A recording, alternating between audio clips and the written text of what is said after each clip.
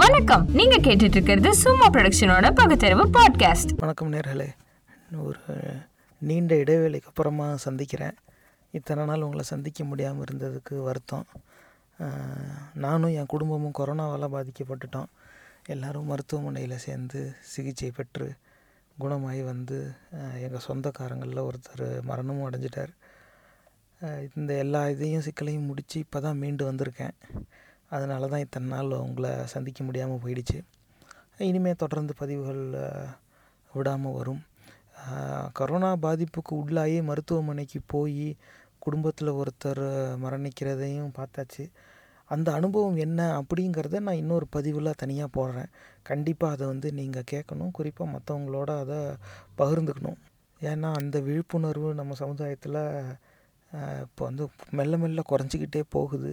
நிறைய பேர் இன்னும் கொரோனாங்கிறது பொய், அப்படி ஒன்று இல்லவே இல்லை, இந்த மாதிரிலாம் நம்பிக்கிட்டு இருக்காங்க. ஆனால் அதுக்குன்னு ஒரு தனிப்பதிவு இருக்குது, அதையும் நான் வெளியிடுறேன், அதை நீங்கள் கேட்டுக்கோங்க. இப்போ இந்த பதிவில் நம்ம பார்க்க போகிறது, இப்போ தான் ஒரு நாள் ஆயிருக்கு தமிழ்நாட்டில் சட்டமன்ற தேர்தல் வாக்குப்பதிவு முடிஞ்சு. இப்போ நீண்ட நாட்களாக நம்ம பகுத்தறிவு பாட்காஸ்ட்டில் இந்த அரசியல் சம்மந்தமான தலைப்புகளை பேசியிருக்கோம். இந்த பதிவுலையும் நம்ம அதே தலைப்போட ஒரு தொடர்ச்சி தான். என்ன குறிப்பாக அப்படின்னாக்கா, தமிழர் நிலத்தில் தமிழர் அல்லாதோரின் ஆதிக்கம், இதுதான் இந்த தலைப்பு. இதுக்கு முன்னாடி இதை பற்றி நம்ம நிறையா பேசியிருக்கோம். இப்போ சில நாட்களுக்கு முன்னால் எல்லா கட்சிக்கு ஆதரவானவங்களும் அந்த சமூக வலைத்தளங்களில் அவங்கவுங்க பரப்புரை நடத்தினாங்க. அதில் அவங்கவுங்க வாக்காளர்களை கவர்றதுக்காக அவங்க காணொலிகளெல்லாம் வெளியிட்டாங்க. அப்படி வந்த சில காணொலிகளில் ஒரு 2-3 எடுத்து வச்சு இப்போ அதை தான் நம்ம இந்த பதிவில் பார்க்க போகிறோம். குறிப்பாக இந்த பதிவில் நம்ம பார்க்க போகிறது 2 படிநிலைன்னு வச்சுக்கலாம். ஒன்று வந்து அது என்ன தமிழர் அல்லாதோரின் ஆதிக்கம் அப்படிங்கிறத அதுக்கு ஒரு எடுத்துக்காட்டு. அதுக்கப்புறமா அந்த ஆதிக்கத்தை வந்து எப்படி புரிஞ்சுக்கிறது, இது வந்து அப்படி தமிழர் அல்லாதோரின் ஆதிக்கம் தமிழர்களை எப்படி பாதிக்குது அப்படிங்கிறதும், இது 2க்கும் ஏற்றாப்புல காணொலிகள் வந்து கிடச்சிருக்கு. அந்த எடுத்துக்காட்டை வச்சு தான் பார்க்க போகிறோம். முதல்ல தமிழர் நிலத்தில் தமிழர் அல்லாதோரின் ஆதிக்கம், இதுக்கு எடுத்துக்காட்டு என்ன அப்படிங்கிறத பார்ப்போம். இப்போ இந்த காணொலியை பாருங்கள். இந்த செயற்குழு கூட்டத்தில் கிட்டத்தட்ட எங்களுடைய அமைப்பு 32 மாவட்டத்தில் செயல்பட்டு கொண்டிருக்கின்றது. இந்த 32 மாவட்டத்தில் எங்கள் அமைப்பில் உள்ள நாயுடு, நாயக்கர் மற்றும் தெலுங்கின மக்களின் ஒரு முடிவினை தெரிவிப்பதற்கான இந்த மாநில செயற்குழு நடத்தி கொண்டிருக்கிறோம். இந்த மாநில செயற்குழுவில் நாங்கள் எடுத்த தீர்மானங்கள் எங்களை மதிக்காத, எங்கள் கோரிக்கைகளை ஏற்றுக்கொள்ளாத, எங்களுக்கு எதுவுமே செய்து கொடுக்காத ஒரு அரசியல் கட்சிகளிடம் நாங்கள் செல்லப்போவதில்லை என்றும், எங்களுக்காக எங்கள் இனத்திற்காக வாதாடக்கூடிய அளவு எல்லா கட்சியிலையும் இருக்கக்கூடிய தெலுங்கின வேட்பாளர்கள், நாயுடு, நாயக்கர் மற்றும் தெலுங்கு பேச வேட்பாளர்களுக்கு எங்களது அமைப்பின் சார்பாக, தமிழக நாயுடு பேரவையின் சார்பாக நாங்கள் ஆதரவினை அளிக்க இருக்கிறோம் என்பதை தெளிவாக குறிப்பிட விரும்புகிறோம்.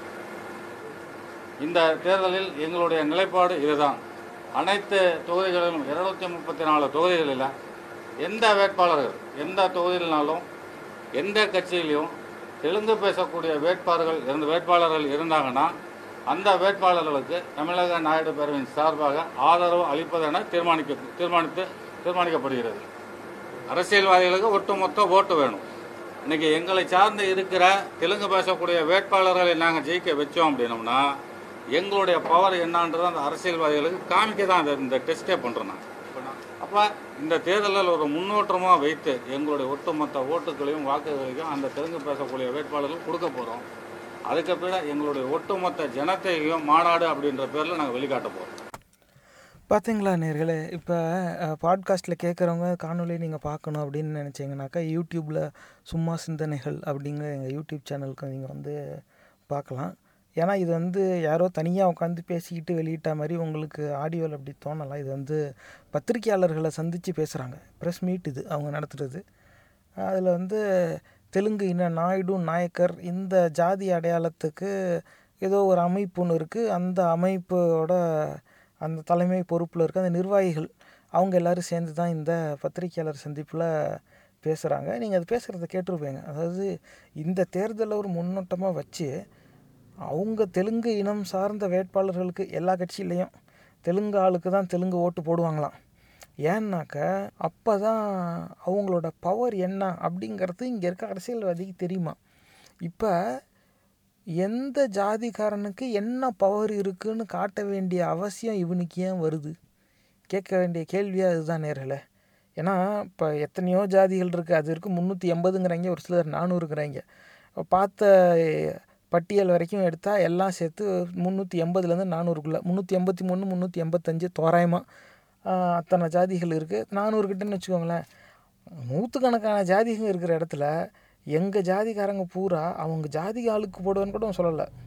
அவன் என்ன சொல்கிறான், தெலுங்கு வேட்பாளர்களுக்கு போடுவாங்களாம் இந்த ஜாதிக்காரங்களாம். அப்போ அந்த ஜாதி அடையாளத்தில் இருக்கிறவங்கெல்லாம் பெரும்பான்மை என்ன மொழி பேசுகிறாங்கங்கிறது உங்களுக்கு புரியுதா நேர்களே? நாயுடு நாயக்கர்னு இவன் ஜாதி பேர் சொல்கிறான். அப்போ அதாவது இந்த குழப்பங்கிறது அவங்க ஏற்கனவே குழம்பி இருக்கிறாங்க, அவங்களும் குழம்பி இருக்காங்க. அவங்களுடைய இந்த செயலால் தமிழர்களாகிய நம்மளும் குழம்பி இருக்கிறோம். ரெண்டுமே உண்மை தான். ஆனால் இப்போ இது ரெண்டையுமே நம்ம தெளிவாக புரிஞ்சுக்கணும். என்ன சொல்கிறான், நாயுடு நாயக்கர் ஜாதியை சேர்ந்தவங்க எல்லோரும் தெலுங்கு வேட்பாளர்கள் போடுவாங்க. இப்போ ஒரு ஜாதி பேரை சொல்கிறேன், ஏதோ நான் ஒரு எடுத்துக்காட்டுக்குங்க, நான் ஒரு ஜாதி பேர் அப்படிங்கிறேன். இந்த ஜாதியை சேர்ந்தவங்க எல்லோரும் ஜாதியை சேர்ந்த வேட்பாளருக்கே போடுவோம் அப்படின்னு சொன்னால் அதில் ஒரு பொருள் இருக்குது. தெலுங்கு பேசுகிறவங்க எல்லோரும் தெலுங்கு பேசுகிறவனுக்கே ஓட்டு போடுவோம் அப்படின்னு சொன்னாலும் அதில் ஒன்று இருக்குது. முட்டாள்தனமான சிந்தனையாக இருந்தாலும் ஆங்கிலத்தில் கன்சிஸ்டன்சிம்பாங்க. ஆப்பிளுக்கு ஆப்பிள், ஆரஞ்சுக்கு ஆரஞ்சு. இப்போ என்ன, அப்போ நாயுடு நாயக்கர் ஜாதியை சேர்ந்தவங்க நாயுடு நாயக்கர் வேட்பாளருக்கு போடுவாங்க அப்படின்னு சொல்லலாம். இல்லை தெலுங்கு பேசுகிறவங்க எல்லோரும் தெலுங்கு பேசுகிற வேட்பாளருக்கு போடுவேன் அப்படின்னு சொன்னாலும் சொல்லலாம்.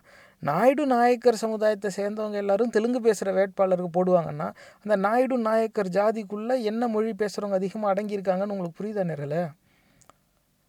இப்போ புரியுதா? இப்போ எப்படி தமிழர் நிலத்தில் தமிழர் அல்லாதவரோட ஆதிக்கம்.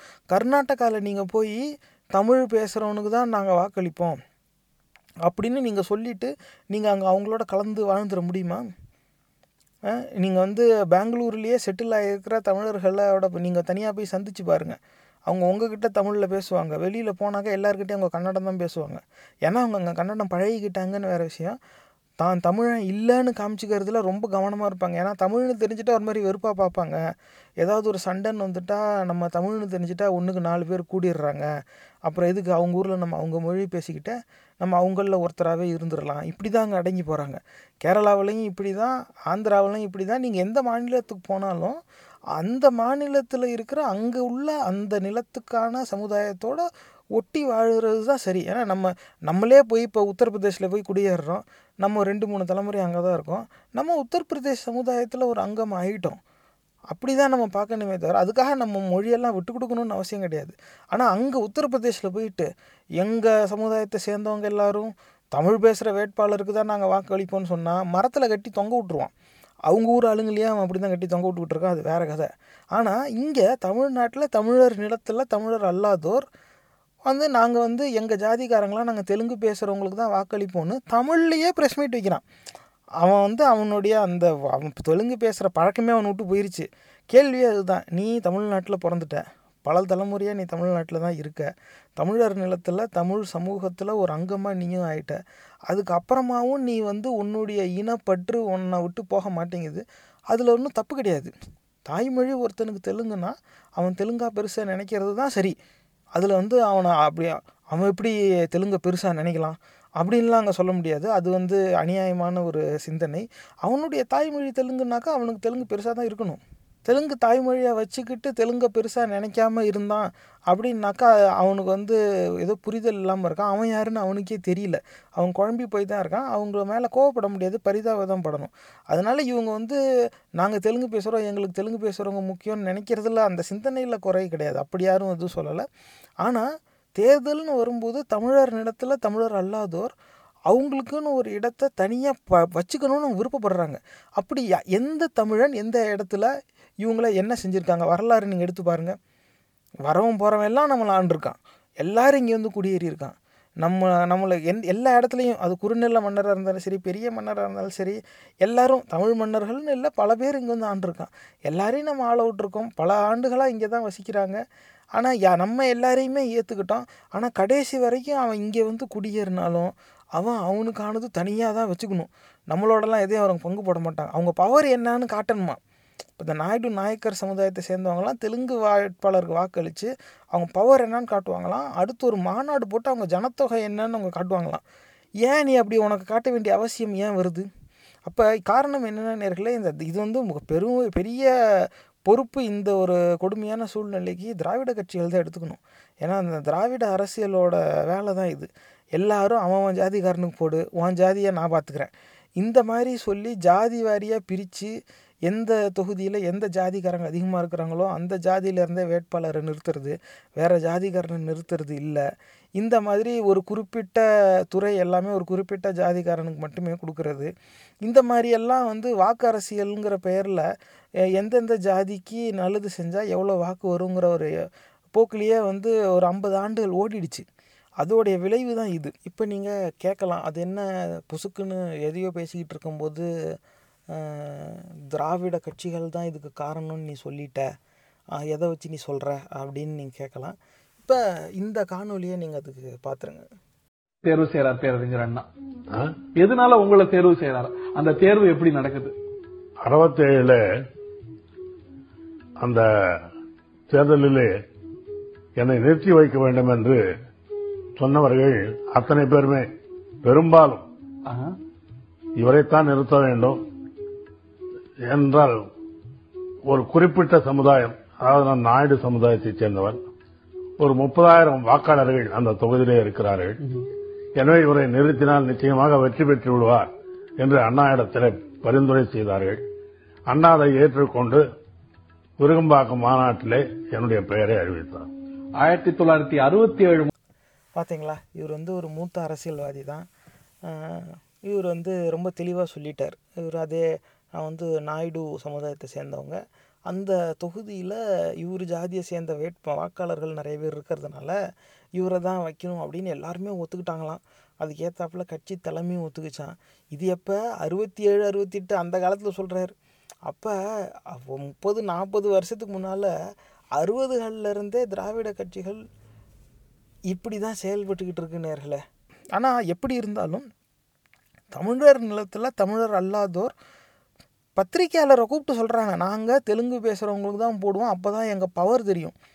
இப்போ நீ அந்த என்ன இப்போ பவர் தெரியாததுனால நீ என்ன இழந்துட்ட, பவர் தெரிய வச்சு நீ என்ன சாதிக்க போகிற? இதை வந்து அவன் தெளிவாக சொல்லலை, அவன் சொல்லவும் மாட்டான், ஏன்னா அவனுக்கும் தெரியாது. என் கேள்வி என்னென்ன நேர்களே, இந்த மாதிரி தமிழர் நிலத்தில் தமிழர் அல்லாதோரின் ஆதிக்கத்தை இன்னும் எத்தனை ஆண்டுகளுக்கு தமிழர்கள் சகிச்சுக்கிட்டே போகணும்? அதுதாங்க கேள்வி. இந்த மாதிரி கர்நாடகாவில் போய் நான் பேச முடியாது, ஆந்திராவில் போய் நான் பேச முடியாது, கேரளாவில் போய் பேச முடியாது, மகாராஷ்டிரா எங்கேயுமே போய் நான் பேச முடியாது.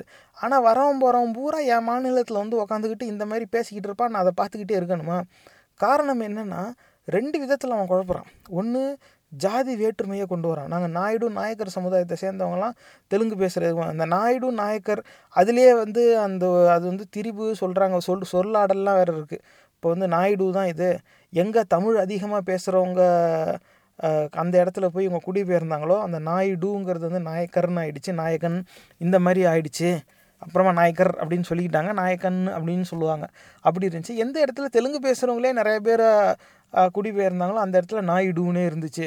இது வந்து எல்லாம் தெலுங்கு வம்சாவழியில் இங்கே வந்து சேர்ந்தவங்க, இவங்க எல்லோரும் ஒன்று தான் அப்படின்னு சொல்லிக்கிறது. நீங்கள் யாருன்னு கேட்டு பாருங்கள், யாரெல்லாம் இந்த நாயுடு நாயக்கர் ஜாதி அடையாளத்தில் இருக்கிற அரசியல்வாதிகள்னு நீங்கள் போய் பாருங்கள். அவங்க எல்லாருமே கட்சி பேரில் திராவிடம்னு ஒரு சொல்ல வச்சுக்குவாங்க. அதுக்கப்புறமா தமிழ் தமிழ் தமிழ் தமிழ் தமிழ்னு பேசுவாங்க. ஆனால் உண்மையில் அவங்க ஒருங்கிணைச்சது பூரா நாயுடு நாயக்கர் ஓட்டு தான். ஒரு பெரிய எடுத்துக்காட்டு விஜயகாந்த். என்ன அது நான் சொல்கிறேங்கிறதுக்காக மறுபடியும் நேர்களே, இந்த நிகழ்ச்சியில் எப்பவும் சொல்கிறது தான், நான் சொல்கிறேங்கிறதுக்காக எதையும் நீங்கள் நம்பவும் கூடாது, ஏற்றுக்கவும் கூடாது, அதை நீங்கள் விசாரிங்க. விஜயகாந்தோடைய கட்சி வந்து பாவம், அந்த மனுஷன் நல்ல மனுஷன், நிறையா செஞ்சுருக்காரு. ஆனால் இன்றைக்கி ஒரு எந்திரிச்சு நிற்க கூட முடியாத நிலைமைக்கு போயிட்டார். அவர் ஒரு காட்சி பொருளாக வச்சு எல்லோரும் இதை விளாண்டுக்கிட்டு இருக்காங்க. அது வேறு கதை. ஆனால் அவருடைய அந்த கட்சி வந்து தேமுதிக அப்படின்றவங்க திராவிடம்ங்கிற சொல் இதில் வருது. தமிழ் தான், தமிழன் தான், தமிழ் மண், இப்படி தான் அவர் பேசுவார். அதை வந்து நம்ம பெருசாக ரசிச்சுருக்கோம். ஏற்கனவே அவரை திரையில் ரசித்த ஒரு வரலாறு வேறு இருக்கும். ஆனால் அவங்களுடைய மனைவி வந்து அவங்க அந்த எப்போ கட்சியோட தலைமை பொறுப்பு அவங்க எடுத்தாங்களோ அவங்க உட்காந்து தெலுங்கு செய்தித்தாள் படிக்கிற மாதிரி தான் அவங்க படம் வெளியிடுறாங்க. கடைசி வரைக்கும் அவங்க வந்து எங்களுக்கு 10% வாக்கு இருக்குது அப்படின்னு அவங்க நாயுடு வாக்கை தான் வந்து அவங்க ஒருங்கிணைச்சாங்க. நீங்கள் இதை வெளியில் விசாரிங்க, என்ன ஜாதி அடையாளத்துக்கான வாக்கை விஜயகாந்த் கட்சி வந்து சேர்த்துச்சு, அவங்கெல்லாம் எந்த ஜாதிக்காரங்களோட வாக்கை சேர்த்தாங்க அப்படின்னு கேளுங்க. இல்லை நீங்கள் இன்னும் அதை நான் சொல்கிறது வந்து பயஸ்டாக இருக்குது, நீங்கள் ஒரு சார்பாக சொல்கிறீங்க, ஏன் அப்படி இருக்கணும் அப்படின்னு நீங்கள் நினச்சிங்கன்னா விஜயகாந்த் கட்சியை சேர்ந்தவங்க என்ன மாதிரியான வாக்கு சேகரித்தாங்க அப்படின்னு நீங்கள் பொதுவாகவே கேளுங்க, உங்களுக்கு தெரிய வரும்.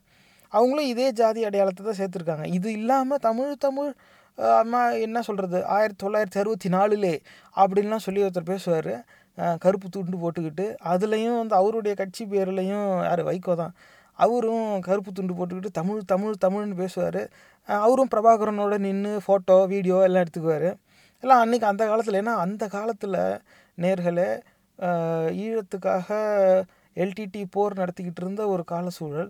அதனால் அவங்களுக்கு உலக அளவில் ஒரு அடையாளம் கிடச்சிது. அப்போ இந்த தமிழ்நாட்டில் இவங்களுடைய அரசியல் வாழ்க்கையை உறுதி செஞ்சுக்கிறதுக்காக தமிழுங்கிற பெயரோட யாரெல்லாம் வெறிகுண்டு செயல்படுறாங்களோ அவங்களோட சம்மந்தப்படுத்திக்கிட்ட மாதிரி காட்டிக்க வேண்டிய அவசியம் இவங்க எல்லாருக்கும் இருந்துச்சு. ஏன்னா இவங்க நிஜமாகவே அவ்வளோ பற்று இருந்துச்சுன்னா இந்நேரம் அவங்க வந்து ஜெயிக்க வச்சு என்னென்னமோ செஞ்சுருக்கலாம். அதெல்லாம் இவங்க செய்யலை. அங்கே போய் நின்று 2 வீடியோ 2 ஃபோட்டோ 2 டேப்பை கொண்டாந்து இங்கே காமிச்சு நான் தான் எல்லாம் செஞ்சேன் அப்படிங்கிறது. அப்புறமா வா நான் உனக்கு வாங்கித்தரேன் அப்படின்னு சொல்லி ஒரு குறிப்பிட்ட தொகையை சொல்கிறது. அவங்கள ஆசை காட்டி கூட்டிகிட்டு வந்து அதுக்கப்புறமா இத்தினுண்டு இவ்வளோ தான் தர முடியும், வேணுன்னா வச்சுக்க இல்லைன்னா போ அப்படின்னு இருக்கிற காசை மட்டும் கொடுத்து திரும்பி அனுப்பிடுறது. கடைசியாக அவங்களே விட்டு எல்லோரும் கொல்லும்போது அத்தனை பேர் இவங்க உட்காந்து வேடிக்கை தான் பார்த்தாங்க. எந்த அழுத்தமும் தெரியும். நிஜமாகவே இவங்க வந்து எல்டிடிக்கு நாங்கள் தான் செஞ்சோம், தமிழ் ஈழத்துக்காக நாங்கள் போராடணும், நாங்களாம் அன்னைக்கே அப்படின்னாக்கா அந்த இடத்துல 2009 அந்த இனப்படுகொலை நடக்கும்போது இவங்க அதை தடுக்கிறதுக்காக எதுவுமே செய்யலை. செஞ்சுருக்கலாம், மத்தியில் இவங்களுக்கு ஒரு இடம் இருந்துச்சு, ஆனால் அவங்க செய்ய தவறிட்டாங்க. ஏன்னா அவங்களுக்கு செய்ய விருப்பம் இல்லை. ஏன் அப்படிங்கிறத நம்ம இன்னொரு பதிவில் பேசுவோம். அதுக்கு ஒரு பெரிய காரணம் இருக்குது. ஒரு தனிப்பட்ட ஒரு அரசியல் தலைவருக்கு வந்து கௌரவம் குறைஞ்சி போச்சுன்னு அந்த ஆள் கடுப்பானதுனால ஒரு ஒட்டுமொத்த இனத்தையும் சாக விட்டு வேடிக்கை பார்த்துருக்கான். ஆனால் அது வேறு பதிவில் நம்ம பேசுவோம். ஆனால் திரும்பி நம்ம இதுக்கு வருவோம். ஏன் அப்படி சொல்ல வரேன், இந்த பேச்சு ஏன் இப்போ வந்துச்சுனாக்கா நாயுடு நாயக்கர் இந்த ஜாதி அடையாளத்தை வச்சு சொல்கிறாங்க. நாயுடு நாயக்கர் ஆளுங்களாம் சேர்ந்து தெலுங்கு இருக்கவங்களுக்கு தான் அவங்க போடுவாங்களாம். ஏன் இப்போ நீ மற்றவங்களுக்குலாம் போட்டுட்டா என்ன செத்தா போயிடுவேன்? எந்த அரசியல்வாதியாவது நான் வந்து இனிமேல் தெலுங்குனுக்கு செய்ய மாட்டேன் அப்படின்னு யாராவது எங்கேயாவது சொல்லியிருக்காங்களா? அப்படி யாரும் எங்கேயும் சொன்னதே கிடையாது. ஆனால் இவங்க கடைசி வரைக்கும் இவங்களுடைய இனப்பற்ற விடவே மாட்டாங்கன்னா இவங்களை இங்கே விட்டு வைக்கிறதுல நான் முட்டாள் ஆகிறேன்னா இல்லையா? இதுதான் என் கேள்வி. இன்னும் எத்தனை நாளைக்கு இந்த முட்டாள்தனத்தை நான் சகிச்சுக்கணும்? இது ஒன்று. ஆனால் சரி, இது வந்து ஏதோ ஒரு இயக்கத்தை வச்சுட்டு அப்படியே ஒரு ஒட்டுமொத்த ஜாதி அடையாளத்தையும் நீங்கள் சொல்லிட முடியாது. எல்லா நாயுடு நாயக்கர் ஆளுங்களும் இவங்ககிட்ட மெம்பராக இருக்காங்களா, இல்லை இவன் பேச்சை கேட்பாங்களா அப்படிங்கிற கேள்வியும் இருக்குது. இதுவும் இந்த கதைக்கு அப்படியும் ஒரு பக்கம் இருக்குது. இந்த ஆள் பேச்சை கேட்டு தான் எல்லா நாயுடு நாயக்கர் சமுதாயத்தை சேர்ந்தவங்களும் செயல்படுவாங்களான்னு சொல்ல முடியாது. ஆனால் ஒரு பெரிய இயக்கமாக வச்சு இவங்க ப்ரெஸ் மீட்லாம் வச்சு விட்றது பார்த்தா இவங்களுக்குன்னு ஏதோ ஒரு கூட்டம் இருக்குது, இப்படியும் செயல்படுறது இருக்குது. கேள்வி என்ன வருதுன்னா, இது பார்ப்பனர்களுக்கு வைக்கிற அதே கேள்வி தான். நம்ம கூட்டத்தை சேர்ந்தவன் ஒருத்தன் இப்படி செய்கிறான் அப்படின்னாக்கா, டேய் நீ செய்கிறது தப்புடான்னு எவனாவது ஒருத்தன் சொல்லணும்ல. எத்தனை நாயுடு நாயக்கர் சமுதாயத்தை சேர்ந்தவன் இந்த குரூப்பை விமர்சித்து ஏதாவது சொல்லியிருக்காங்க? யார் எதுவும் சொன்னதே கிடையாது. காரணம் என்னென்னா, அவங்க எல்லோரும் ஏற்கனவே வேறு அரசியல் நோக்கத்தோடு இருக்காங்க. இவனோட ஒட்டி போகணுன்னு நினச்சவன் இவனோட ஒட்டி போனால் அவன் இஷ்டத்துக்கு ஒரு ஒட்டி போயிருக்கான். ஆனால் இவனோட ஒட்டி போகாதவங்க எப்படி மறைஞ்சிருக்கிறாங்க அப்படிங்கிறதுக்கு இப்போ இன்னொரு காணொலி இருக்குது. அந்த காணொலியை பார்ப்பாங்க. ஏன் முஸ்லீம் சப்போர்ட் பண்றான்? அவன் முஸ்லீம் வந்து ஒரு தீவிரவாதி. உலக நாட்டிலேயே தீவிரவாதி யாரான முஸ்லீமா இருப்பான். அமெரிக்காவில் குண்டு வெடிக்கதான் செய்வான். இன்னைக்கு நம்ம இந்தியாவோட பார்லிமெண்ட் கட்டுறதுக்கு முன்னாடி 300 பேர் செத்தான். யார் வெடி வச்சாரு? இவன் தான். இப்ப நிக்கிறான் ஒரு வேட்பாளர், அவனே ஒரு தீவிரவாதி. இதெல்லாம் பேசுங்க வந்து திமுக காரங்கள்ட்ட. நீங்க உண்மையிலேயே உணர்வு பூர்வமா அந்த ஊராட்சி சமுதாயத்தை சார்ந்தா உங்களுக்கு காலை பிடிச்சி கேளுங்க. இந்த திமுக இருக்காங்க ஊராட்சி நம்ம கவுண்டர் சமுதாயத்தில் அவங்க எல்லாம் கேளுங்க. ஆனா உணர்வு இருக்கா இல்லையா? ஒரு கவுண்டர் போடு. ஆனா இந்த போட வேண்டாம், வேற ஒரு தமிழனுக்கு போடு. முஸ்லீம் நான் கூட நிறைய பேர்த்த கேட்டேன், ஏய் எங்களுக்கு போட வேண்டாயா, யாரோ ஒருத்தர் நீ வேற. இப்போ இதை பார்த்தீங்களா? இது வந்து தேர்தல் பரப்புரை தான். வந்து இப்போ அவங்க பேச்சு ஆரம்பமே சொல்லுது மதவெறி கூட்டத்துக்கு ஆதரவான பரப்புரை இவங்க நடத்துகிறாங்க அப்படின்னு. அதில் குறிப்பாக அந்த முடிவு வரும்போது சொல்கிறாரு, கவுண்டருக்கு போடு, அப்படி இல்லாட்டினா தெலுங்கனுக்கு போடு அப்படிங்கிறாரு. அதே தான் இவர் என்ன இந்த காணொலியில் என்ன வந்துச்சு, நாயுடு நாயக்கர் சமுதாயத்தை சேர்ந்தவங்கெல்லாம் தெலுங்கு பேசுகிற வேட்பாளருக்கு எல்லா கட்சியிலையும் போட்டுருவோம் அப்படின்னு சொன்னார். இங்கே என்ன சொல்கிறார், கவுண்டருக்கு போடு இல்லாட்டினா தெலுங்கனுக்கு போடு அப்படிங்கிறார். அதாவது இப்போ தேர்தல் பரப்புரை அதில் ஒரு கட்சின்னு வந்துட்டு இப்போ வந்துட்டாவே அதுக்குள்ளே பல ஜாதி அடையாளங்களும் சேர்ந்து தான் இருக்கும். கூட்டணின்னு வந்துட்டால் ஒன்றுக்கு மேற்பட்ட கட்சிகள் இருக்கும். அப்போ சொல்லும்போது ஒன்று இதுக்கு போடு இல்லை அதுக்கு போடு, ஏன்னா எந்த தொகுதிக்கிட்ட இவங்க வந்து பேசுகிறாங்க அப்படிங்கிறத பொறுத்து இருக்குது. அப்போ அந்த மாதிரி ஒன்று இந்த கட்சிக்கு போடு இல்லை அந்த கட்சிக்கு போடு அந்த மாதிரி சொன்னால் பரவாயில்ல, ஏன்னா ஒரே கூட்டணியாக இருக்கலாம். அப்போ 2-3 தொகுதி ஆட்கள் அங்கே இருக்கிறாங்கங்கும்போது பார்வையாளர்களுக்கு ஏற்ற மாதிரி தானே இந்த பரப்புரை செய்கிறவங்க பேசுவாங்க, அப்படி சொல்லலாம். அப்படி இல்லை இவங்க வந்து ஏன்னா ஒரு ஜாதி அடையாளத்துக்குள்ளேயே பல உட்பிரிவுகள் இருக்குது, அப்படி இவங்க ஜாதி அடையாளத்தை வச்சு சொல்லணும்னாலும் ஏப்பா இந்த சமுதாயத்துக்கு போடு இல்லைன்னா அதுலேயே இந்த பிரிவு இருக்குது இல்லை அவங்களுக்கு போடு, இப்படி ஏதாவது சொன்னாலும் எல்லாமே முட்டாள்தனம் தான். ஆனால் அந்த முட்டாள்தனத்துலேயும் ஆங்கிலத்தில் கன்சிஸ்டன்சிம்பாங்களா ஒரு நிலையில் இருக்கிற ஒரு நிலைப்பாடு. இவங்க வந்து அது இல்லாமல் கவுண்டருக்கு போடு இல்லாட்டினா தெலுங்கனுக்கு போடு, கவுண்டருக்கு போடு இல்லாட்டினாக்கா கன்னடனுக்கு போடுன்னு சொல்லலாம், கவுண்டருக்கு போடு இல்லை மலையாளிக்கு போடுன்னு சொல்லலாம், கவுண்டருக்கு போடு இல்லை ஹிந்திக்காரனுக்கு போடுன்னு சொல்லலாம், கவுண்டருக்கு போடு இல்லை தெலுங்கனுக்கு போடுன்னு தான் அவன் சொல்கிறான். நேர்களே, இதுவும் ஒரு எடுத்துக்காட்டு. அதாவது ஜாதி அடையாளங்களுக்குள் தமிழர்கள் மட்டுமல்லாது தமிழர் அல்லாதோரும் இங்கே அடங்கி இருக்கிறார்கள். இதுதான் உங்கள் முன்னாடி நான் வைக்கிற என்னுடைய இன்டர்பிரிட்டேஷன், இதுதான் உண்மையும் கூட. அதனால தான் இவன் அப்படி சொல்கிறான். நீ ஒன்று கவுண்டருக்கு போடு, அப்படி கவுண்டர் கிடைக்கல தெலுங்குனுக்கு போட்டுரு, ஏன்னா நம்ம எல்லோரும் ஒன்றியா. அதாவது எப்படியாவது ஒரு பெயரில் ஒன்றாக்கணும்னு நினைக்கிறான். அப்போ ஒன்றாக்குறதுக்கு இவன் பயன்படுத்துகிற பெயர் 2, ஒன்று ஜாதி அடையாளம், இன்னொன்று மொழி. நேர்களே, அப்போ அந்த ஜாதி அடையாளத்தை வச்சு தான் பிற மொழியாளர்கள் இந்த மண்ணிலேயே வாழ்ந்துக்கிட்டு இருக்காங்க, அதை வச்சு தான் அவங்க பிழைக்கிறாங்கங்கிறதுக்கு இதுவும் ஒரு எடுத்துக்காட்டு. இது வந்து சிந்திச்சு பார்க்க வேண்டிய ஒரு விஷயம். இன்னும் எத்தனை நாளைக்கு இதை வந்து நம்ம சகிச்சுக்கிட்டு இருக்கிறது? ஏன்னா இவன் பாட்டு இந்த மாதிரி பேசிட்டு போயிடுறான். எத்தனை பேர் இவன் பேச்சை கேட்டு மாறினாங்கங்கிறது நமக்கு தெரியாது. ஆனால் கடைசி வரைக்கும் இவன் இப்படி பேசிக்கிட்டே இருப்பான். நம்ம வந்து இவங்களை பொறுத்துக்கிட்டு போய்கிட்டே இருக்கணுமா? இதில் வந்து இப்போ இன்னொரு கேள்வி வருது. இப்போ ஒரு ஜாதி அடையாளத்துக்குள்ளே ஒரு மொழி பேசுகிறவங்க கிடையாது. இப்போ இவன் வந்து தெலுங்குன்ட்டான், இதுக்கு முன்னாடி பேசினவனும் தெலுங்குன்ட்டான். இப்போ இந்த கடைசியாக பேசினது என்ன, கவுண்டருக்கு போடு இல்லை தெலுங்குனுக்கு போடுங்கிறான். இப்போ கவுண்டருங்கிற அடையாளத்தில் இருக்கிறவங்க எல்லாருமே தெலுங்குனா அப்படின்னா கிடையாது. அந்த கவுண்டருங்கிற அந்த அது கவண்டன், அதுதான் உண்மையான பெயர், அதுக்கு சொல்லு. அந்த கவண்டன்கிற பெயர் தான் காலப்போக்கில் எல்லாம் மரியாதைக்கு சேர்த்துக்கிட்டாங்க. இப்போ கவண்டன்கிறது கவுண்டர் அப்படின்னு ஆயிடுச்சு. இப்போ அந்த ஜாதி அடையாளத்துக்குள்ளே ஒன்றுக்கு மேற்பட்டவர் இருக்காங்க. நீங்கள் வந்து இப்போ 100-110 ஆண்டு ஆகுதுன்னு நினைக்கிறேன் அது எழுதி. Castes and tribes of southern India அப்படிங்கிற புத்தகத்தில் கடம்பி ரங்காச்சாரியும் எட்கார் தர்ஸ்டனும் சேர்ந்து தான் எழுதியிருக்காங்க. பிரிட்டிஷ்காரன் காலத்தில் நடத்தப்பட்ட ஒரு மாந்தவியல் ஆராய்ச்சி அது. கிட்டத்தட்ட 12 வருஷமாக அவங்க ஊராக போய் எல்லாரையும் கூப்பிட்டு யார் யார் என்னென்ன பேர் எத்தனை பேர் இருக்கான்னு கேட்டு எழுதுனது. அதில் கவண்டன்கிற பெயர் வந்து அது வந்து ஊர் தலைவனுக்கு கொடுக்கப்பட்ட பட்டம். காலப்போக்கில் அந்த ஊரில் இருக்கிறவன் பூரா அதை எடுத்து பயன்படுத்திக்க ஆரம்பிச்சிட்டான். கிருஷ்ணதேவராயா அந்த விஜயநகர எம்பையர் அந்த காலத்தில் பெரிய மன்னர்கள் வந்து இந்தந்த இடத்துல இருந்த குறுநில மன்னர்கள்ட்ட பொறுப்பு கொடுத்தாங்க. அவங்க வந்து ஊருக்கு ஒரு ஊருக்கு ஒரு தலைவனை வந்து அமைச்சு இந்த ஊருக்கு நீ தான் பொறுப்பு அப்படின்னு. இப்போ ஊர் கவண்டன் அப்படிங்கிற பெயரில் அது ஒரு பட்டம், அவ்வளவுதான். ஒரு ஊருக்கு ஒரு கவண்டன் தான் இருந்தான். மற்றவெல்லாம் வந்து அது வேளாண்குடி மக்கள் தான் அங்கெல்லாம் இருந்தாங்க, எல்லாம் விவசாயம் தானே பார்த்துக்கிட்டு இருந்தான். அப்போ அந்த இவங்க வந்து அந்த ஒரு ஊருக்கு ஒருத்தன் தான் இருந்தான் கவண்டன் அப்படின்னு. காலப்போக்கில் அது ஒரு ஜாதி அடையாளம் வச்சு நாங்களாம் கவுண்டர் அப்படின்ட்டாங்க.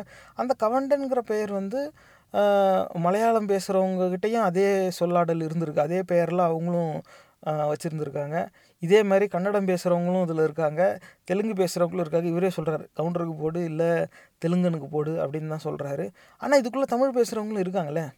அப்போ இந்த கவுண்டருங்கிற அடையாளத்துக்குள்ளே சரி மொழியால் இவங்க வந்து பிரிச்சுக்கிட்டு போகிறாங்க, ஒரு பக்கம் இதுக்குள்ளே அடங்கி இருக்காங்க, அவங்களுடைய ஆதிக்கம் இருக்குது அப்படிங்கிறத ஒரு பக்கம் வச்சுக்கலாம். அது ஒத்துக்கிறோமோ இல்லையோ அது ஒரு பக்கம் இருக்கட்டும். ஆனால் இதே கவுண்டர் ஜாதிக்குள்ளே தமிழனும் இருக்கான் தானே. அப்போ அவனையும் நீங்கள் எப்படி இப்படி குற்றச்சாட்டு வைக்கலாம் அப்படின்னு நீங்கள் ஒரு கேள்வி எழுப்பலாம். அது நியாயமான கேள்வி. அப்போ கவுண்டர் அடையாளத்துக்குள்ளே தமிழர் அல்லாதவரை பார்த்துட்டோம், தமிழனுடைய நிலை இப்போ எப்படி இருக்குது அப்படிங்கிறதுக்கு இந்த காணொலியை பாருங்கள். இருக்கின்ற சபையிலே அவையிலே இருக்கின்ற அத்தனை பேருக்கு முதலில் வணக்கத்தை தெரிவித்துக் கொண்டு, இந்த கவுண்டனையும் கவுண்டர் சமுதாயத்தை பற்றி எல்லாம் மேடையில கண்டவனெல்லாம் கவுண்டனை பற்றி தாறுமாறா பேசுறான்னு சொல்றானுங்க. 10 பேர்த்துக்கு படியளக்கிற சமுதாயம், நீ 10 ஊடு பிச்சை எடுக்கிற நாய், நீ அந்த அளவுக்கு பேசுனா நான் 10 ஊடு படியளக்கிறவன், 10 தலைமுறைக்கு சொத்து இருக்கிற நானு எவ்வளவு தில்லு இருக்கு. இனிமேலு கவண்டச்சிய கவுண்டர் சமுதாயத்தை நீ நினைச்சினா தாழ்த்தப்பட்ட சாதி உயர் ஜாதி ஆகணும், சம்பாதிக்கணும், கஷ்டப்படணும். நீ கவண்டச்சி கல்யாணம் பண்ணா உயர் ஜாதியால தவறான பிரச்சாரம் பண்ணி உன்னுடைய இளைஞர்களை வழிநடத்தினா அவனுடைய தாயினுடைய கருவிலே வளரும் போது தாயோடு கருவறுப்போம். கொங்கு நாடு முன்னேற்ற கழகத்தினுடைய இளைஞர் படை இங்கே திட்டமிட்டு செயல்பட்டுக் கொண்டிருக்கின்றோம். இங்கே இருக்கின்ற உளவுத்துறை இருக்குன்னு சொல்லிக்கிறேன். கவண்டனல்லா ஜெயிலுக்கு வரமாண்டா, பிரச்சனைக்கு வரமாண்டா, அடிதடிக்கு வரமாண்டா நினைக்க வேண்டாம். ஏன்னா வர வேண்டிய கட்டத்திலே இருக்கின்றோம். ஒரு கிராமத்திலே 10-15 பேர் இன்னைக்கு 30-40 வரைக்கும் கல்யாணம் ஆகாம இருக்கிறாங்க. எங்க ஒண்ணுங்க அடுத்தவன் கார்லியும் பைக்கிலே தோல்ல கை போட்டு பார்த்துக்கிட்டு இருப்போமா? இளைஞர் படை ஈரோடு மாவட்டத்திலிருந்து 12 மாவட்டத்திலே 1500 பேரை திரட்டி வைத்திருக்கின்றோம். எங்களுடைய சமுதாயத்துடைய பெண்களை கை வைத்தால் அங்கே கருவிலே வேறறுப்போம். திட்டமிட்டிருக்கின்றோம். நம்ம ஜாதிய பொண்ண வேற எவனாவது கூட்டிட்டு போனா அவனை புடிச்சு கொண்டு வந்து நம்ம பொண்களுக்கு அறிவுரை சொல்லுவ. பேசாம வந்துட்டா அவனும் பொழைச்ச, நீயும் பொழைச்ச. இல்லை என்றால் இருவரையும் கொலை செய்வதற்கு நாங்கள் தயாராக இருக்கின்றோம். காஞ்சி கோயிலே ஒரு சம்பவம். நமது மாப்பிள்ளை செந்தில் ஏற்கனவே 5-6 வருடங்களுக்கு முன்பு இந்த மாதிரி ஒரு பிரச்சனை வந்து என்கிட்ட சொல்லி இந்த பகுதியினுடைய ஒரு பெண்ணை அங்கே அனுப்பி வைத்து தம்பி சிவகுமார் வீட்டுல 2 நாள் இரவு பகல் எல்லாம் வச்சிருந்தோம். வேண்டாம், வேற சாதிக்கோட போக வேண்டாம், நாளைக்கு உனக்கு யாரு வந்து குழந்தை உறந்தா கூட இருப்பாங்க, அம்மா அப்பா இருப்பாங்கன்னு நம்மளுடைய தம்பி சம்சார வெடி வெடி கதை சொல்லி ராமாயணத்துல கதை கேட்ட மாதிரி காலையில எந்திரிச்சு திருப்பி கேட்டா நான் 20,000 ரூபாய் சம்பளம் வாங்குறேன், அவ வேற சாதியா இருந்தாலும் மாதிரி அவ 20,000 சம்பளம், ஆள் போட்டு குழந்தைய வளர்த்திக்கணும், வேற வழியே எனக்கு தெரியவில்லை. திருப்பி அந்த பெண்ணை கூப்பிட்டு நீ காதலித்ததால் அவன் உயிரோடு இருக்க வேண்டும் என்றால் அவனை மறந்து விடு, இல்லை என்றால் அவனை பள்ளி வளையம் பாலத்திலே அறுத்து வீசி விடுவேன் என்று சொன்னேன். அதோடு அந்த காதல் முடிந்தது. அது மாதிரி இது வருகின்ற காலம் இந்த கொங்கு சமுதாயத்திற்காக கழகத்தினுடைய பொதுச்செயலாளருடைய தலைமையிலே இளைஞர் படை தயாராக இருக்கின்றது. காவல்துறை, சிறை எல்லாம் நாங்க தயார். ஏன்னா மயில் கேஸ்லயே நாங்க சிறைக்கு போயிட்டோம். யாரும் அங்கே திட்டமிட செய்ய வேண்டியதில்லை. ஜெயிலிலே 250 பேர் நம்ம சமுதாயத்தில் உணர்ச்சி வசப்பட்டு தவறான வழியில் இருக்கிறாங்க. நாங்க அங்க இருந்து 21 நாள்ல எல்லாருக்கும் கிளாஸ் எடுத்து வச்சிருக்கிற. நீங்க இப்ப இப்படி தவறான வழியில சென்றுட்டீங்க, உங்களை எல்லாம் ஜாமீன்ல எடுத்துற, எங்க எல்லாம் கவண்டனுக்கு கவண்டச்சிக்கு பிரச்சனை வருதா அங்க எல்லாம் போட்டறீங்க என்று திட்டமிட்டு இருக்கின்றோம். காவல்துறை நினைக்கிறா தீவிரவாதத்தை வளர்க்கிறோம், தடுத்து நிறுத்து. தாழ்த்தப்பட்ட சமுதாயத்திற்கு அரிசி ஒரு பருப்பு கொடு, இடம் கொடு, வேட்டி சேலை கொடு. சட்டத்தை சாதகமாக கொடுத்தால் இந்த கொங்கு நாடு முன்னேற்ற கழகம் சட்டத்தை கையில் எடுக்க வேண்டி வரும். சட்ட ஒழுங்கு தமிழ்நாட்டிலே கெட்டுவிடும். நீ அந்த ஜாதியை சொல்லித்தானே இலவச வீடு, இலவச அறுப்பு எல்லாம் வாங்குற. அங்கே உன்னுடைய அந்த ஜாதியை சொல்லி அவ்வளவு சலுகை வாங்குற இல்ல? ஏன் அந்த ஜாதி சொன்ன உனக்கு வலிக்குது? பிச்சைக்காரன் பிச்சைக்காரன் தான் சொல்ல முடியும், எசமா சொல்ல முடியும். ஆகவே வருகின்ற காலம் இந்த சமுதாயத்தினுடைய பொற்காலமாக இருப்பதற்கு கொங்கு நாடு முன்னேற்ற கழகம் உங்களுக்கு பாதுகாப்பாகவும் முன்னேற்றத்திலே கண்டிப்பாக இருக்கும். நேற்று நடைபெற்ற பட்டிமன்றத்தில் கூட கடின உழைப்பு தான் என்ற தலைப்பில் நாம் பேசின நம்மளுடைய பொதுச் செயலாளர் தான் நடுவர். கடைசியில தீர்ப்பு கலாச்சாரம் தான் முன்னேற்றம் நினைச்சாரு. நான் வெடி வெடி எப்படி பொதுச் செயலாளர் இப்படி தீர்ப்பு சொல்லிட்டாங்களே, நம்ம கடின உழைப்பில் தான் முன்னேறிக்கிறோம் அப்படின்னு. விவசாயம் நாசமா போச்சு, பவர்லூம் வச்சோம், செங்கல் சூளை வச்சா, கல்குவாரி வச்சோம், லாரி வச்சா, கோழி பண்ண வச்சோம், காலேஜ் கட்டினா எல்லாம் சம்பாதிச்சோம். பின்னாடி பார்த்தா பையனுக்கு பொண்ணு இல்ல, கேரளா நோக்கி போக வேண்டிய அவலமான நிலை. காரணம் என்ன? கலாச்சார சீரழிவு. ஆகவே கலாச்சாரம் தான் என்று தீர்ப்பளித்தது அப்பதான் நான் சிந்தித்து பார்த்தேன். ஆகவே நாம் இதெல்லாம் சம்பாதிக்கிறதை ஒரு உரம் வைத்துக் கொண்டால் கூட நாம் கலாச்சாரத்தை பேணி பாதுகாக்க வேண்டும். அதே நேரத்தில் பெண்களை மட்டும் நாம் தவறு கூறக்கூடாது. நாம் பெற்றோர்கள் அந்த எல்கேஜில சேர்த்து கல்லூரி வரைக்கும் படிச்சு அப்படியே வேலைக்கு அனுப்பிச்சிட கேம்பஸ் இன்டர்வியூ. அந்த பெண்ணுக்கு என்ன கூட்டம், சமுதாயம், கலாச்சாரம் அதை பத்தி எதுவுமே தெரியறதில்ல. அங்க ஒரு 20,000 ரூபாய் சம்பளம் வாங்கி வந்து கொடுத்தா சரி, புள்ள சொன்னா சரி, எதையுமே கேட்கறதில்ல. ஒரு 23 வயசு ஆயிடுச்சு, 2 சாதகம் வருதுன்னா அப்பா அம்மாவே இன்னொரு 2 வருஷம் புள்ள வேலைக்கு போனா கடனை கட்டிடலாமா, 6 மாசத்துல யாரும் கூட்டிட்டு ஓடிடுவா. அப்ப வருத்தப்பட்டு என்ன பண்றது? அதே மாதிரி நம்மளுடைய பெண்களா இத்தனை பேர் இருக்கிறாங்களே, மத்தவன் கூட்டிட்டு போறானே, ஏண்டா மாப்பிள்ளைகளா நீங்களா என்ன பண்றீங்கன்னா, எங்க மாப்பிள்ளை ஒண்ணுமே செட் ஆக மாட்டேங்குது. நான் சொல்றேன் தப்பா நினைச்சுக்க வேண்டாம். காரணம், ஒரு நமது சமுதாயத்தினுடைய பெண்ணிடத்துல நம்மளோட சமுதாயத்துடைய ஆண் அங்கே சென்று இன்னை திருமணம் செய்து கொள்கின்றேன் என்று கேட்டால் ஒரு நாள் வெயிட் பண்றாங்க, காதல் பண்றதுக்காக, பேசுறதுக்காக. நம்ம ஒண்ணு ஏன் 1/2 மணி நேரம் லேட் ஆயிடுச்சு அப்படின்னா நம்ம பையன் என்ன சொல்றான், கண்டிப்பா லேட் ஆயிடுச்சு, உன்னைய கல்யாணம் பண்ணி நான் காப்பாத்தணும் அல்லவா, அங்க எருமை இருக்குது, கோழிப்பண்ணை இருக்குது, ரிக்கு இருக்குது, இதெல்லாம் தொழில் ஈடுபட்டு உங்களோட பொழுதா வரைக்கும் நான் சுத்திட்டு இருந்து நான் பொழப்பு பண்ண முடியுமா, உன்னை காலம் ஊரா கட்சி காப்பாற்ற முடியுமான்னு அந்த நியாயமான கருத்தை சொல்லுகிறான். அந்த நேரத்தில் அந்த பெண்களுக்கு இப்பவே இப்படி சொல்றானே, காலம் பூரா எப்படி காப்பாத்துவே அப்படின்னு. ஆனா மத்தவ அதே ஒரு சாதிக்காரன் அந்த புள்ள கேக்குது, நேரம் ஆயிடுச்சுன்னா உனக்காக 1 மணி நேரம் என்ன 1 வருஷம்னாலும் காத்துட்டு இருக்கிற. அப்ப அங்க தவறான எண்ணம் அங்க வருகிறது. எதற்காக? கவண்டச்சி கல்யாணம் பண்ணா செட்டில் ஆயிடலான்னு. நம்ம என்ன நினைக்கிறோம், கல்யாணம் பண்ணா வச்சு காப்பாத்தோம்னு நினைக்கிறோம். இதுதான் காரணம். ஆக அதை புரிந்து கொள்ள வேண்டும். நம்மால 50 லாரி இருக்கு, 10 ஏக்கரா இருக்குது, நல்ல சட்டை போட மாட்டான். பிச்சைக்கார ரோட்ல டி ஷர்ட் 2 ரூபாய்க்குமே 500 ரூபாய்க்கு ஒரு பல்சர் வண்டி பைனான்ஸ்ல வாங்கிட்டு வந்து சல்லுன்னு வந்து நிற்பான். இதுதான் தவறான அங்கே பல்வேறு நடைமுறைகள் நடந்து கொண்டிருக்கின்றது. ஆகவே வருகின்ற காலத்திலே இந்த கொங்கு சமுதாயத்திற்கு ஏதாவது பிரச்சனைகள் என்று ஏற்பட்டால் கோவை சிறையிலே என்னுடைய தலைமையிலே 202 கைதிகள் இருக்கின்றார்கள். இங்கே இளைஞர்களை நான் தவறான வழியிலே செலுத்த மாட்டேன். இங்கே இருக்கின்ற இளைஞர்கள் எல்லாம் வருங்காலத்தில் நம்ம சமுதாய பெண்களை கல்யாணம் பண்ணி நல்ல சந்தோஷமா இருக்கணும். ஏற்கனவே தவறான முறையிலே தவறு செய்தவர்கள் இந்த சமுதாயத்தை காப்பதற்காக அங்கே என்னோடு வருவதற்கு தயாராக இருக்கின்றார்கள். உளவுத்துறை எச்சரித்து சொல்லுகின்றேன். இதை உங்களுடைய உளவுத்துறையிலே சொல்லுங்கள். வருகின்ற காலம் கொங்கு நாட்டிலே பல கொலைகள் விழும் என்று இந்த நேரத்தில் எச்சரிக்கை விட்டு வாய்ப்புக்கு நன்றி கூறி அமைகிறேன். நன்றி, வணக்கம். இடியாக இடித்து ஓய்ந்த தலைமை நிலை செயலாளருக்கு நன்றி. இது பார்த்தீங்களா, இதில் அவன் முழுக்க முழுக்க ஜாதி வெறியில் ஊறி போயிட்டான். இவன் நேராக கொங்கு நாடில் இவன் குறிப்பாக ஆதிக்குடிகளை கொன்று போடுறதுக்குன்னே ஒரு பெரிய படையே வச்சுருக்கானா. அதில் நிறைய பேர் சிறையில் வேறு இருக்காங்களாம். அவங்க எல்லாரையும் இவன் தயார் பண்ணி வச்சுருக்கானா.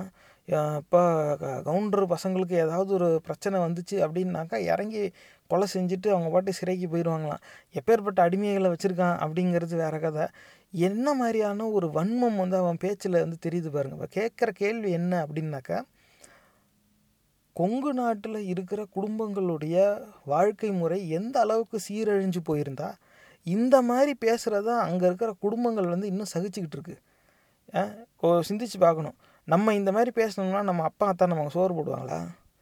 ஏன்டா இப்படியாடா உன்னை நான் வளர்த்தேன், கொஞ்சமாவது வெக்கமான வேண்டாமாடா, படித்தது இவ்வளோ இதுக்கு வந்த பிறகும் இந்த மாதிரி கேவலமாக ஜாதி பெருமையில் அடுத்தவனை வெட்டுவேன் குத்துவேன் பேசிக்கிட்டு இருக்கே, இதுக்கு தான் உன்னை படிக்க வச்சேன்னா நீலாம் ஏன் படித்த அப்படின்னு கேட்டு நம்மளை செருப்பால் அடிக்காத குறையாக வீட்டு விட்டு வெளியே தான் துரத்துவாங்க. நிஜமாகவே ரோசம் உள்ள குடும்பம் அப்படி தான் பேசும், அப்படி தான் சிந்திக்கும். இந்த மாதிரியான அசிங்கத்தை சகிச்சுக்காது. ஆனால் இவன் பேசுகிறத பல பேர் கைத்தட்டி ரசிக்கிறாங்க. அத்தனை பேரும் என்ன மாதிரியான சூழ்நிலையில் வளர்ந்து வந்திருந்தா, ஏன்னா சூழ்நிலைன்னு நான் சொல்கிறது குடும்ப சூழ்நிலை தான். ஏன்னா எடுத்தோடனே எல்லாரும் யாரை பார்த்து நம்ம காப்பி அடிக்க பழகிறோம்? ஒருத்தர் நம்ம அம்மா அப்பா, நம்ம குடும்பத்தில் இருந்தால் நம்ம அண்ணன் அக்கா சித்தப்பா மாமா, நம்ம சுற்றி இருக்கிறவங்கள அந்த இமீடியட் சர்க்கிள்னு சொல்லுவாங்களே, நம்ம குடும்பத்தில் இருக்கிற நம்ம தாய் தந்தையர், கூட பிறந்தவங்க, மாமன் சித்தப்பா, நம்ம தாய் தந்தைக்கே கூட பிறந்தவங்க, இவங்கள பார்த்து அவங்க என்ன செய்கிறாங்களோ அதுதான் நம்ம முதல்ல சரின்னு போடும். அதுக்கப்புறமா தான் வெளியில் போய் ஆசிரியர் சொல்கிறது கேட்குறது, நண்பர்களை பார்த்து கற்றுக்கிறது, அதெல்லாம் வருங்காலத்தில். ஆனால் அதிகமாக நம்ம யாரை பார்த்து வளர்கிறோன்னா நம்ம குடும்பத்தை பார்த்து தான்.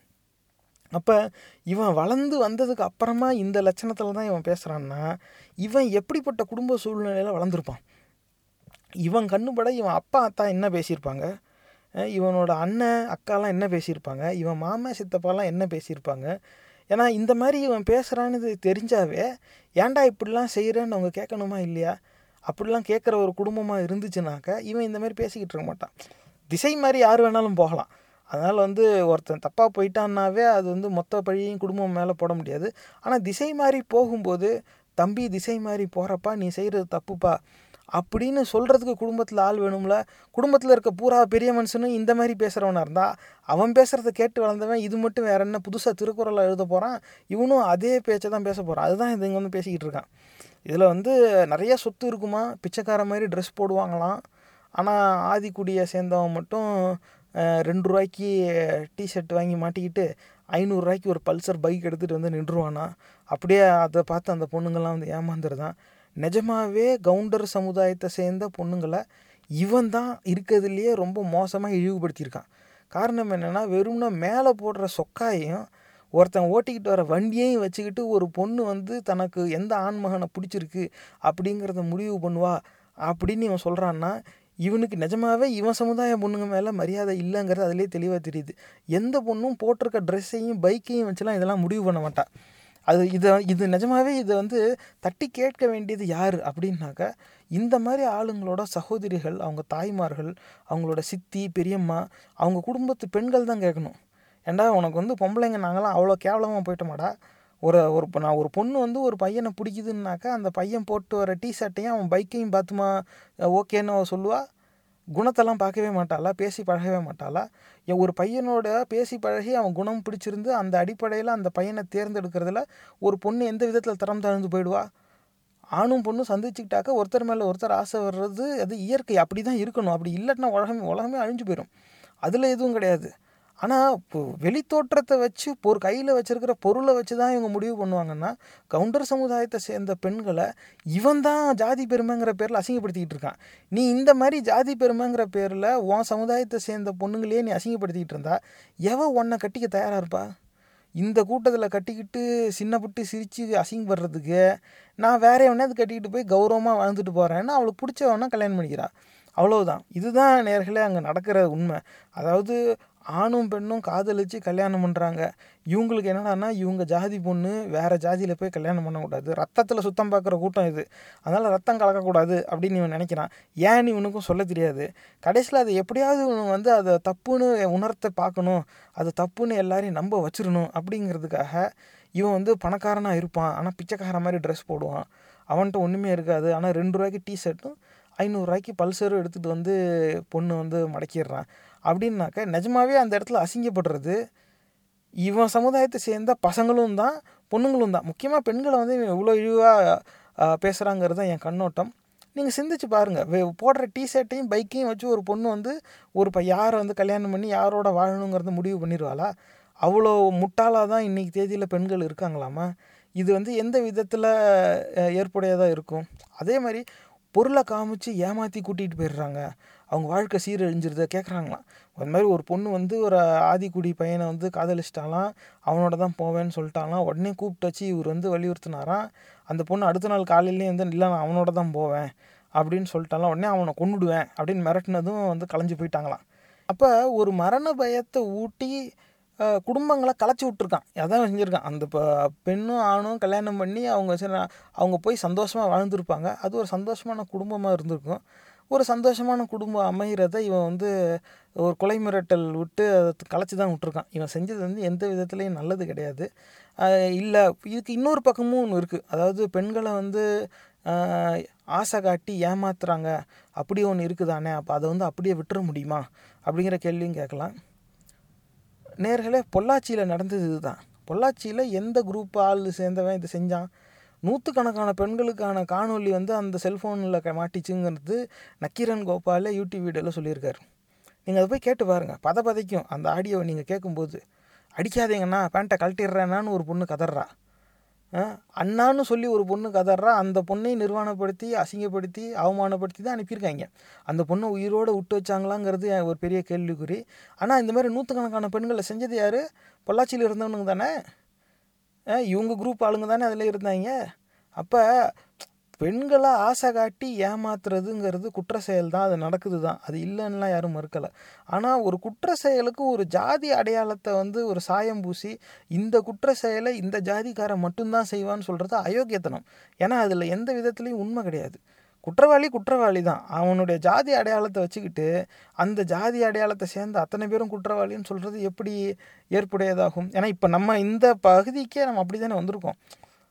ஜாதி அடையாளத்தை வச்சு இங்கே வந்து பிரிக்கிறாங்க. தமிழர் அல்லாதோர் வந்து எப்படி ஆதிக்கம் செலுத்துகிறாங்க அப்படிங்கிறது தானே இந்த பதிவு. ஆனால் அதே ஜாதி அடையாளத்துக்குள்ளே தமிழனும் இருக்கான்ல, அவனுடைய நிலை என்னங்கும்போது தானே இந்த காணொலியே வருது.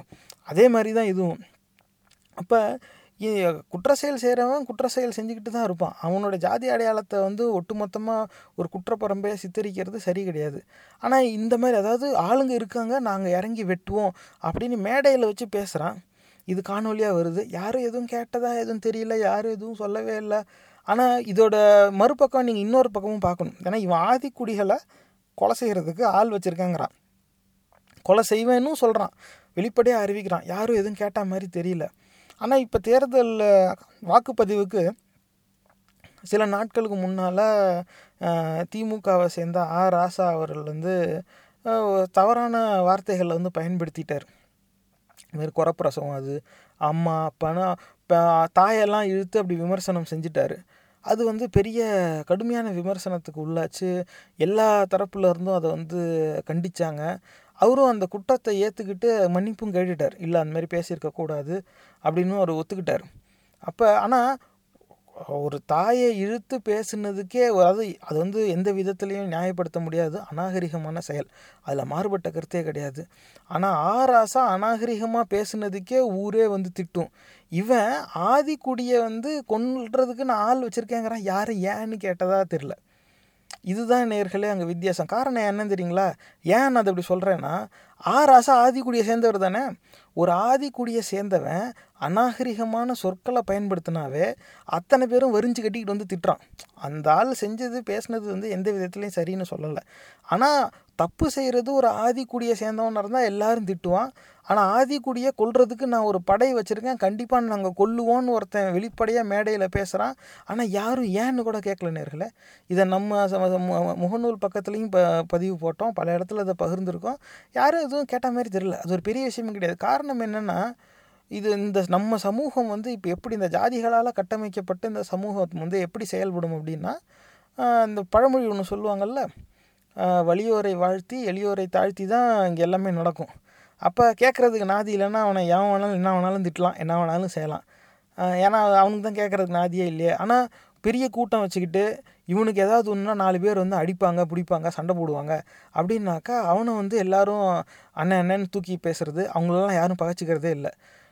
ஆள் வச்சுருக்கிறேன், இந்த மாதிரி நாங்கள் ஆதிக்குடியே வெட்டுவோம், எங்கள் பொண்ணை நீ கூப்பிட்டு போனானா அப்படின்னு சொல்லி அவன் வந்து பேசுகிறான். கேட்குறதுக்கு ஆள் இல்லை. ஆனால் அதே ஆதிக்குடியை சேர்ந்தவன் அநாகரிகமான சொற்கள் தான் பயன்படுத்திட்டான். தேர்தல் பரப்புரை எல்லாரும் போய் தான் பேசுவாங்க. ஏன்னா ராசாவுக்கு முன்னால் அந்த முதல்வராக இருந்தவர் அந்த இபிஎஸ் அவர்களை வந்து இதை விட அசிங்கமாக பல பேர் திட்டியிருக்கான். நீங்கள் அந்த யூடியூப்பில் நீங்களே தட்டி பார்த்தா தெரியும். ராசா பேசுனது வந்து அநாகரிகம் தான், ஆனால் அதை விட கேவலமாக கொச்சையான சொற்களை பயன்படுத்தி எத்தனையோ பேர் திட்டியிருக்கான். ஆனால் அவங்க எல்லாருக்கும் இந்த பெரிய கண்டனம் எல்லா இடத்துலேருந்து யாரெல்லாம் திட்டலை. காரணம் என்னென்னா, இந்த இடத்துல அநாகரிகமான சொல்லாடல் பயன்படுத்தினது ஒரு ஆதிக்குடி. அப்போ இந்த இடத்துல அந்த கேள்வி எழுது நேர்களே, தமிழர்கள்னு வந்துட்டால் மட்டும் ஜாதியின் அடிப்படையில் சிறுமைப்படுத்தி நடத்தப்படுகிறார்களோ அப்படிங்கிற ஒரு கேள்வி வருது. ஏன்னா ஆதிக்குடிகளை கொல்லுவேன், ஆள் வச்சுருக்கிறேங்கிறவனு கேட்க மாட்டேங்கிறான். ஆனால் அதே ஆதிக்குடி 2 கெட்ட வார்த்தையை பேசிட்டான்னாக்கா அவனை எல்லாருமே போட்டு திட்டுறாங்க. இது இந்த மாதிரி ஒரு ஆங்கிலத்தில் பயஸ்னு சொல்லுவாங்க. இப்படி ஒன்று இருக்குது நம்ம சமூகத்தில். ஆனால் மறுபடியும் நம்ம தலைப்புக்கு வரணும். தமிழர் நிலத்தில் தமிழர் அல்லாதோரின் ஆதிக்கம். அப்போ இந்த மாதிரி கவுண்டருக்கு போடு, இல்லைன்னா தெலுங்கனுக்கு போடுங்கிறான். நாங்கள் நாயுடு நாயக்கர் சமுதாயத்தை சேர்ந்தவங்கெல்லாம் தெலுங்கு இன வேட்பாளருக்கு தான் வாக்களிப்போம் அப்படிங்கிறான். அப்போ எல்லாரும் இங்கே வந்து தங்கிடலாம், எல்லாரும் இங்கே வந்து குடிபெயர்ந்து வந்துடலாம். நம்ம சமூகத்தில் பிறந்து நம்ம சமூகத்தில் ஒரு அங்கமாகவே வளர்ந்தும் நம்மக்கிட்ட இருந்து பிரிஞ்சே வாழுற ஒரு நோக்கு நிலையோடு இவங்க இருக்காங்கன்னாக்கா ஏன் இவங்க இங்கே இருக்கணும்? அந்த கேள்வி வருதா இல்லையா?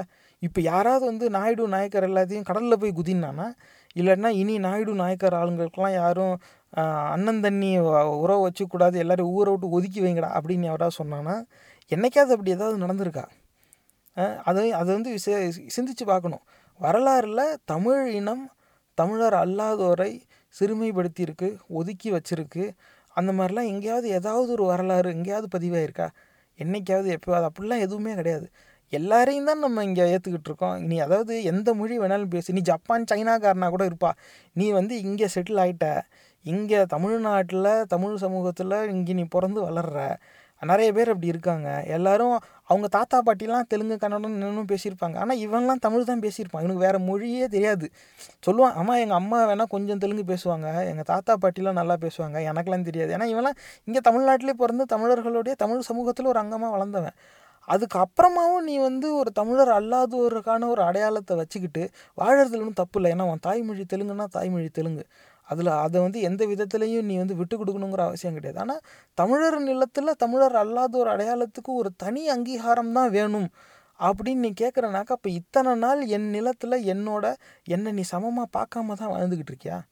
இந்த கேள்வி வருதா இல்லையா நேயர்களே? இன்னும் எத்தனை நாளைக்கு இதை நம்ம சகிச்சுக்கிறது? காரணம் என்னென்னா, இந்த மாதிரி நோக்கு நிலையோடு செயல்படுறவங்களோட எண்ணிக்கை அதிகமாக இருக்குது. இப்போ ஏன்னா இவங்களாம் வாக்கு அளிக்கிறவங்க இப்படி சொல்கிறாங்க. இதே நோக்கு நிலையில் இருக்கிறவங்க தான் கடைசியில் வேட்பாளராக ஜெயிச்சு அந்த இடத்துல பதவிக்கு போனான்னா, அங்கே போனது நான் என் ஆளுக்கு தான் செய்வேங்கிற நோக்கு நிலையில் அவன் செயல்பட ஆரம்பிச்சிடுறான். அந்த மாதிரி இருக்கக்கூடாது. அது வந்து ஜனநாயகம் வந்து அங்கே தான் டெமோக்ரஸி இஸ் எ ஃபெயிலியர்னு சொல்லுவாங்க. நம்ம வந்து பரப்புரையில் என்ன வேணால் பேசிக்கலாம், ஆனால் தேர்தலில் வெற்றி பெற்று நம்ம போய் பதவியில் உட்காரும்போது நம்ம கண்ணுக்கு எல்லாரும் ஒரே நிறமாக தான் தெரியணும், எல்லாரும் ஒரே மனிதர்களாக தான் தெரியணும். ஏன்னா ஒரு தொகுதிக்கு நீங்கள் எம்எல்ஏ ஆகிட்டீங்க அப்படின்னாக்கா அந்த தொகுதியில் இருக்க அனைத்து மக்களுக்காகவும் வேலை செய்கிற அதிகாரியாக தான் நீங்கள் இருப்பீங்க. மக்கள் உங்களை தேர்ந்தெடுத்திருக்காங்க. உங்களுக்கு எல்லாரும் வாக்கு செலுத்தினாங்களா இல்லைங்கிறது வேறு கேள்வி. உங்களோட எதிர் வேட்பாளருக்கும் வாக்கு செலுத்தியிருப்பாங்க, அது வேறு விஷயம். ஆனால் நீங்கள் தேர்தலில் ஜெயிச்சிட்டீங்க, இப்போ நீங்கள் பதவியில் போய் உட்காந்துட்டீங்க. அந்த தொகுதியில் நீங்கள் தான் உயர் பதவியில் இருக்கிறீங்கன்னா அந்த தொகுதியில் இருக்க அனைத்து மக்களுக்காகவும் நீங்கள் வேலை பார்க்கணும்.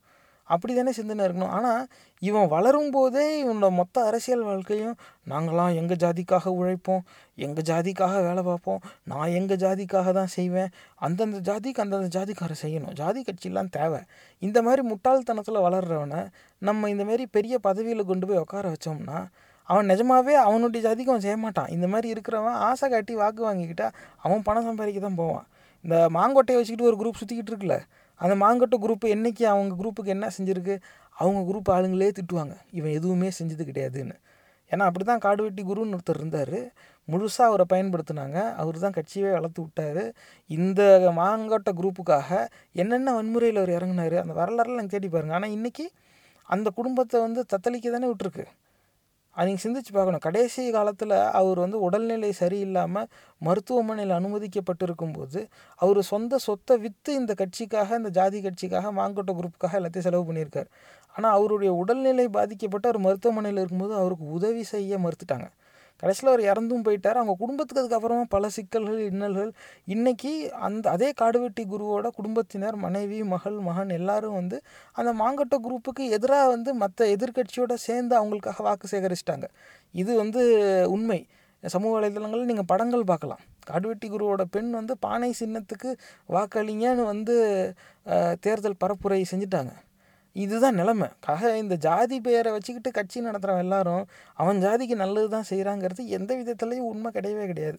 ஆனால் இன்னமும் இந்த மாதிரியான கூட்டம் வந்து அப்படியே இருக்குதுனாக்க இந்த எண்ணிக்கையை இப்படியே விட்டு வைக்கிற வரைக்கும் தமிழர்களுக்கு தமிழர் நிலத்தில் பாதுகாப்பு கிடையாது நேர்களே. இப்போ புரியுதுங்களா நான் ஏன் அந்த ஆரம்பத்தில் இப்படி சொன்னது அப்படிங்கிறது? அதாவது தமிழர் நிலத்தில் தமிழர் அல்லாதோரோட ஒரு ஆதிக்கம் இருக்குது. காரணம் என்ன அப்படின்னாக்கா அவங்க எல்லோரும் பெரும்பாலும் அந்த ஜாதி அடையாளங்களுக்குள்ளே தான் கலந்து போய் தான் இருக்காங்க.